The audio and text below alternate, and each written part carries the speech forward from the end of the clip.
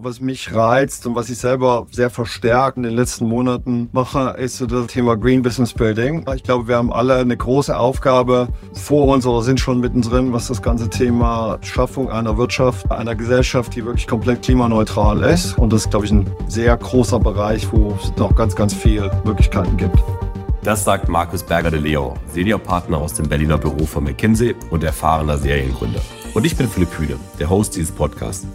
Gemeinsam sprechen wir heute über das Thema New Business Building oder auch Venture Building. Was das heißt, warum das ein probates Mittel für resilientes Wachstum in Krisenzeiten ist, wird uns Markus gleich erläutern. Markus, wir sprechen eigentlich zum zweiten Mal schon über das Thema, wenn ich das recht in Erinnerung habe. So ziemlich vor einem Jahr haben wir das Thema schon mal besprochen. Da ist eine große Studie veröffentlicht worden.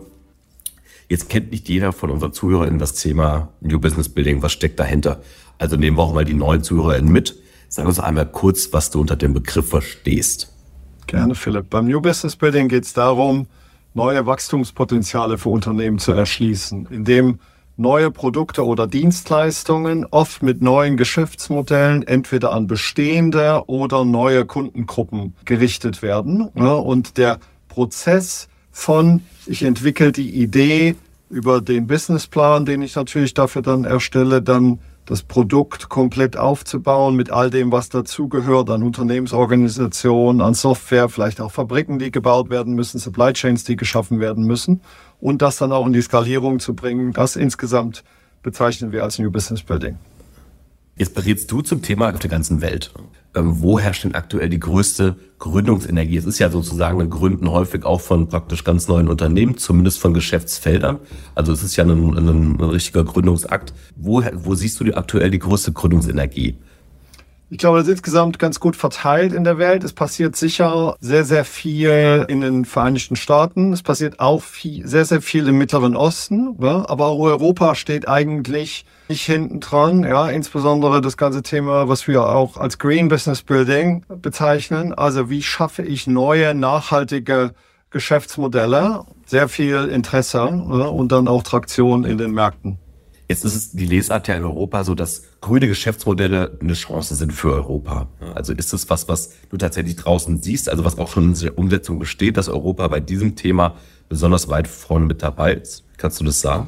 Ja, also gibt es, glaube ich, die schönen Beispiele. Ja? Also es gibt H2 Green Steel, es gibt die Batterieanbieter, es gibt einzelne sehr, sehr innovative Modelle auf der Stromseite und natürlich sehr, sehr viel, was in die ganze Richtung Circularity geht, also wirklich, dass ich gucke, dass eigentlich die Materialien immer und immer wieder verwendet werden. Ja, da passiert, glaube ich, sehr, sehr viel aus Europa heraus. Und wie siehst du dann aktuell das Interesse hier im Gründen innerhalb Deutschlands? Vielleicht auch mit Blick auf grüne Geschäftsmodelle?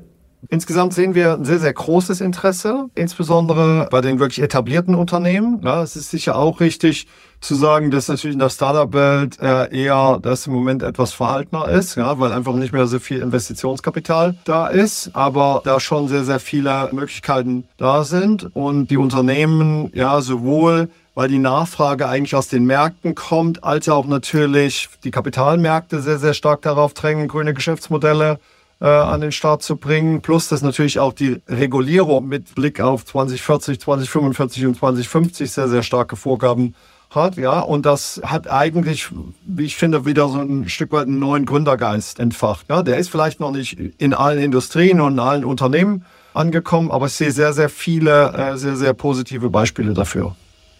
Also hat es weiterhin auch Bestand? Ich meine, jetzt haben wir aktuell eher schwierige gesamtwirtschaftliche Phase, wo wahrscheinlich auch stark der Fokus auf Kostensparprogramm läuft. Gerät dadurch, dass zum Teil dieses Thema New Business Building wieder ein bisschen in den Hintergrund? Was sind so deine Erfahrungswerte und was rätst du CEOs vielleicht gerade, die den Fokus sogar auf diese Kostensparprogramme legen?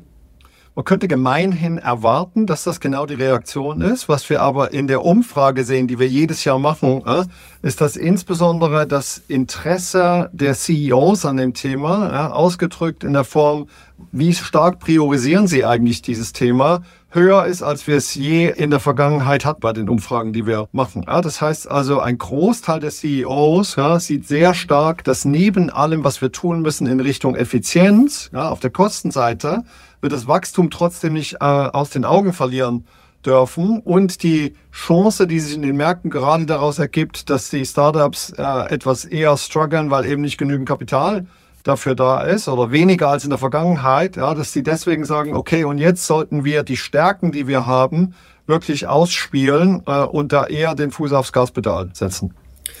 Wie gelingt einem das denn eigentlich als CEO? Ich meine, der Druck kann ja sicherlich enorm sein dann, ne? Der momentan von den volkswirtschaftlichen Entwicklungen auf einzelne Sektoren oder eben die einzelnen Unternehmen lastet, dann tatsächlich diesen Blick sich zu bewahren, nicht nur die kurzfristige Perspektive, sondern eben auch die mittel- und langfristige Perspektive einzunehmen.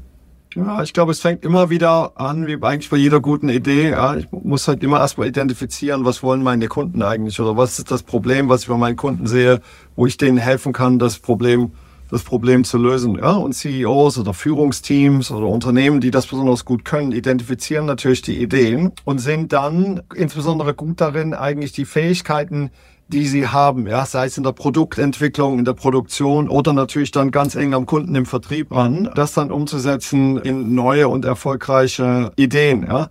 Ich glaube, was gut ist, ja, an der aktuellen Lage, die vielleicht nochmal einen sehr viel stärkeren Fokus darauf hat, wirklich nur Modelle aufzubauen und zu skalieren, die sehr, sehr schnell wachsen können, sehr schnell im Geld sind, wie man so schön sagt, ist, dass das nochmal den Fokus sehr, sehr viel mehr schärft, ja, und dass man schneller auch bereit ist, also wir probieren etwas aus, ja, so schnell wie möglich, so lean wie möglich, und wenn wir sehen, das funktioniert wunderbar, dann skalieren wir es weiter. Wenn wir aber auch sehen, dass es nicht funktioniert, dann hören wir sofort auf. Ja? Und was wir in der Vergangenheit oft gesehen haben, gerade bei großen Unternehmen ist, dass insbesondere der zweite Teil, also aufhören mit Dingen, die nicht funktionieren, dass das eher weniger geklappt hat und man oft Sachen weiterhin hat laufen lassen, ja, wo man lieber hätte einen Schlussstrich und einen Stoppknopf drücken sollen, um sich auf die Sachen zu konzentrieren, die gut funktionieren. Und in einer kostenseitig angespannten Lage ist da eher der Fokus drauf und das hilft sehr, sehr stark. So praktisch klassische Sunk-Costs-Perspektive eigentlich, ja. Man fällt einem manchmal schwer, den Schlussstrich zu ziehen oder die Reißleine zu ziehen, je mehr Zeit und Geld man reingesteckt hat. Kurzer technologischer Perspektivwechsel. Klar, jetzt haben wir in dem Podcast kommt fast keine Episode ohne das Thema Gen AI aus. Mal ganz naiv gefragt. Hat die Entwicklung von Gen AI Einfluss auf den Aufbau neuer Geschäftsfelder, auf New Business Building aktuell? Ja, ist natürlich ein Riesenthema. Haben wir uns auch in der Umfrage angesehen. Ja, sehr, sehr starke Erwartungen eigentlich in den einzelnen Industrien, die wir auch sehen. Aber eher immer als Mittel zum Zweck, denn als Kern-Value-Proposition. Also sehr, sehr starke Erwartungen, was das ganze Thema Automatisierung von Prozessen angeht. Sehr, sehr hohe Erwartungen, was den ganzen Bereich Personalisierung angeht. Ja, die Möglichkeiten, Customer Journeys nochmal ganz anders, sehr viel stärker auf den Kunden zugeschnitten zu bilden. Also da eher, und da sehen wir auch schon sehr, sehr viel und ich benutze auch da sehr, sehr viel schon in den eigenen Projekten, die ich mache. Da ist der Fokus drauf, was ja schon ein bisschen ein Unterschied ist, zumindest zu Teilen in der Startup-Welt, wo sehr viel Fokus tatsächlich auch darauf geht, eigentlich die Kern-Gen-AI-Modelle und Angebote da zu entwickeln. Das da klassische Innovationstreiber sind an der Stelle die Startups und die Corporates bei den Produkten und Geschäftsfeldern ziehen im Zweifel nach. Das wird jetzt erstmal integriert, um es für sich selbst zu nutzen, um effektiver zu arbeiten. Ja, und ich glaube, es ist auch der perfekte Match, ja? Dass die einen natürlich eher aus der Wissenschaft kommen und sehr, sehr stark wirklich die Kerntechnologie entwickeln, ja, aber diejenigen, die dann näher am Kunden, näher dran sind, was passiert eigentlich in den Industrien, dass die dann diese Kerntechnologien nehmen und anpassen und für sich nutzen in den einzelnen Industrien, ja, ist, glaube ich, eine sehr, sehr gute Symbiose. Ne? Du, Markus, Gedankenspiel zum Abschluss. Wenn du heutzutage nochmal gründen würdest, in welchem Bereich würdest du deine Chancen sehen oder deine Chancen nutzen wollen? Also es gibt, glaube ich, mehr Chancen denn je. Was mich reizt und was ich selber sehr verstärkt in den letzten Monaten mache, ist so das ganze Thema Green Business Building. Ja, ich glaube, wir haben alle eine große Aufgabe vor uns oder sind schon mittendrin, was das ganze Thema Schaffung einer Wirtschaft, einer Gesellschaft, die wirklich komplett klimaneutral ist. Und an der Stelle sehe ich ganz, ganz viele Möglichkeiten und mache auch sehr, sehr viel mit meinen Klienten. Und das ist, glaube ich, ein sehr großer Bereich, wo es noch ganz, ganz viele Möglichkeiten gibt. Ganz lieben Dank, Markus. Wir sind leider schon wieder am Ende. Es geht dann doch immer schnell. Ich habe, glaube ich, gelernt, das Thema New Business Building ist auch in Zeiten, in denen das gesamtwirtschaftlich nicht so gut läuft, als was man als CEO, als Geschäftsführer, als Führungsteam nicht aus den Augen verlieren sollte.